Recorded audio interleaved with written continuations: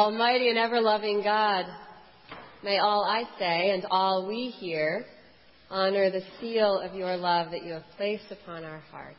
Amen. And if the sound of children doesn't honor the seal of God's love in our lives, I don't know what does. So I'm so glad they are here. Today, we as a community find ourselves at an interesting intersection.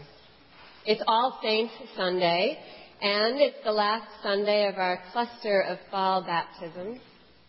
And it's Ingathering Sunday, when we take and bless our financial pledges for the year 2017. And today is the first day of a 3-day diocesan-wide prayer vigil leading up to and through Tuesday's presidential election. And I hope you get to vote, whoever's... You've got good noise. Now, while I don't believe that God is a puppeteer who manipulates the schedules of human society and church calendars to align in certain ways, I do wonder if the Holy Spirit may have something to say to us on this All Saints Ingathering Sunday, if we stop to listen prayerfully through the lens of our baptism on the threshold of a major event in our national life. The pulpit is not, generally speaking, an appropriate place from which to address politics in a very specific manner. But I cannot not name the elephant in the room this week, because I think this election weighs heavily on our spiritual lives. Few of us feel at peace about the current political scene, or about Tuesday, or about the potential aftermath of this election, no matter who wins. Which is why our bishops have asked us to observe a time of prayer from now until the end of Election Day. Observing a time of prayer as a community is not just a comfort to us. It is the vehicle by which we leverage the power of the Holy Spirit, not as a fairy godmother who can wave a wand and make everything all right, though that would be lovely, but as a seal of love and protection on our world. The letter to the Ephesians today says that in Christ we have been marked by the seal of the promised Holy Spirit. I've always loved the line in our baptism where we are told that we are sealed by the Holy Spirit and marked as Christ's own forever. To be sealed, to be a bearer of God's seal, is a very compelling concept to me. What is a seal? Besides being a carnivorous marine mammal, a seal is a symbol or a sign that serves as a vehicle, a visible evidence of something. A seal provides evidence of authenticity. It serves as a confirmation, an assurance, or a bond. And a seal protects things. To seal something is to affix a sign of authorization or testimony. It is to bind, to decide irrevocably, to grant under the sign of one's authority, such as to grant pardon. And a seal, to seal something, is to secure it. Based on the above word study, which came from the deep research of Google, I realized that the prayer of the Holy Spirit may be all that we need today. I pray the seal of the Holy Spirit on my own life and on yours, on the lives of Jack and Benjamin as they are baptized today, and on the lives of their parents and godparents. I pray the seal of the Holy Spirit onto your pledge envelopes and onto the finances of our church. I pray the seal of the Holy Spirit onto the election process, onto the lives of all who have suffered through this political season, and onto the hearts of all the voters and all the candidates. And yes, I mean all the candidates. There's a lot of fear in this election, and we are a people of love, not a people of fear. We pray love into, on, and for everyone and everything. At Diocesan Convention yesterday, Bishop Gates pointed out that fear is the enemy of love, and love is the enemy of fear, which is perhaps the crux of why Jesus said that crazy thing he said in today's gospel: love your enemies and pray for them. We are often either annoyed or in denial about the fact that Jesus said things like that, and yet he did.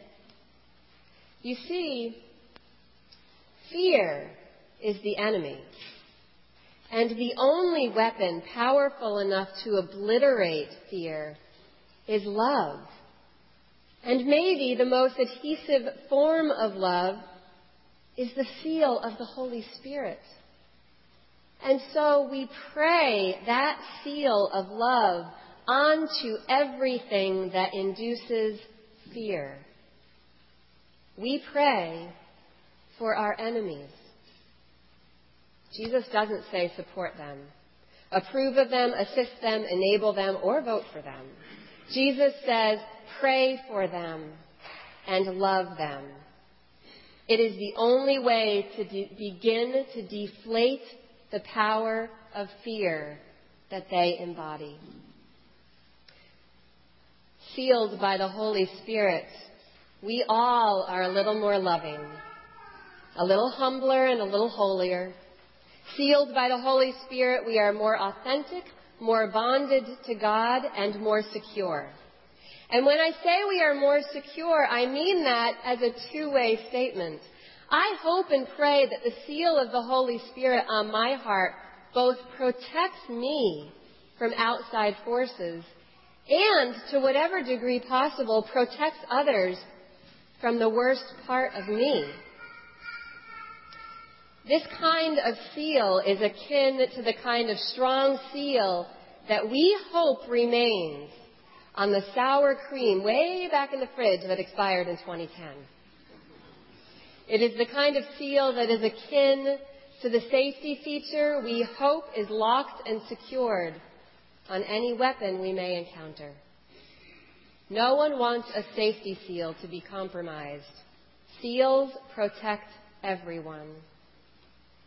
And if there is someone out there who embodies the enemy of fear, because that person has the capacity to inflict great harm and amplify fear, I hope that that person is as sealed and contained as I am by the Holy Spirit.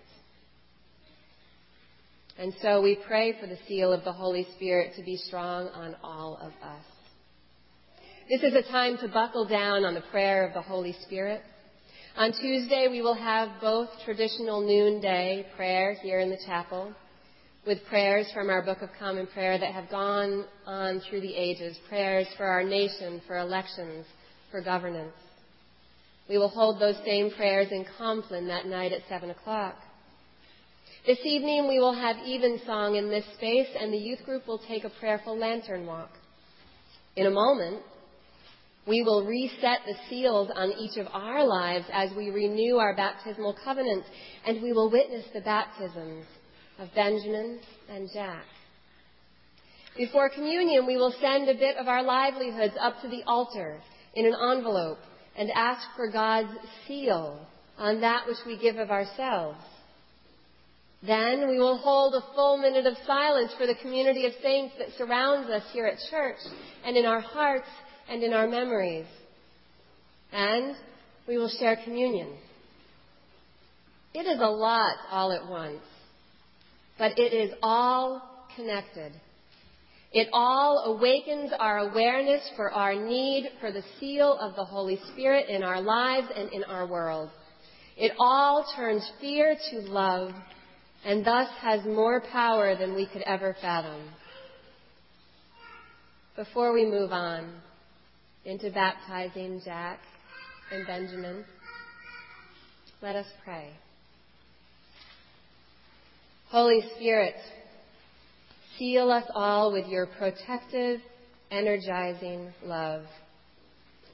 Seal all that we bring before you this day, babies to be baptized, memories of loved ones, our offerings, our fears, our pain and joy, and our open hearts. Holy Spirit, set your seal upon our local, national, and global communities. Seal our hearts on and through Election Day and into the future of our common life. We pray for a surrounding, a sealing, a binding, a liberating, a securing, and a victory over fear, that everything in and under heaven may be sealed by the Holy Spirit in safety, in sacredness, and in the power of love. Amen.